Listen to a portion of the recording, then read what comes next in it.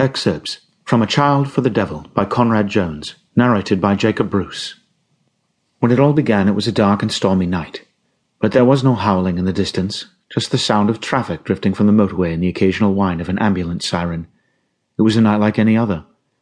It might not be the ideal way to begin a horror story or a book about zombies, but this is not fantasy. The victims and their murders are well documented. They are human.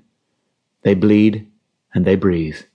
They have families, and they go to work every day. The good thing is that they can be killed like us. But they are many, and they are coming for me. She flipped. Her screams and the hatred in her eyes will stay with me forever. She looked into me and screamed for help repeatedly as the guards dragged her away. She reached out and tried to touch the mirror. I touched it from my side, and for a split second only the glass separated our fingertips. There was a shock, like a jolt from a 9-volt battery. "What exactly do they think she has done?" I whispered to Peter as I watched her writhe and struggle against the guards. I was shaking inside, and I felt sick as they dragged her out of the interview room. There was a connection between us, and I didn't know why. "Do you think that she killed the victim?" As soon as I got out of there, I ran to the truck in a panic. My head was all over the place. What exactly did she mean? Who was coming for me? Was she a total basket case? As I said, I'm a skeptic, and I was panicking about the ramblings of a murder suspect who was being held in a high-security mental hospital. I smoked 3 menthols, one after the other, to stop my hand shaking, but it didn't work. I was a mess. I was questioning everything that I had put value in. It wouldn't be the first time my head was turned by a pretty face. My late father always joked that my brains were in my pants.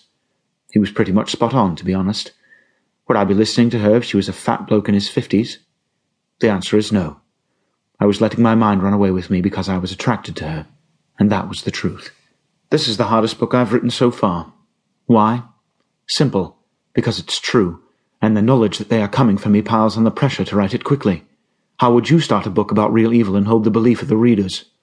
All I can do is give you the facts, the names, and the internet links for you to follow. Then it's up to you to decide. I'm used to telling stories, but not like this one. Not the truth. I sensed her fear as she laid there helpless. She was scared, and she couldn't move. I could feel her fear. She was calling for help in her mind. She was calling for me. "You're a bit fucked up," I snorted. I took a deep breath to calm myself and wiped the sweat from my forehead with the back of my hand.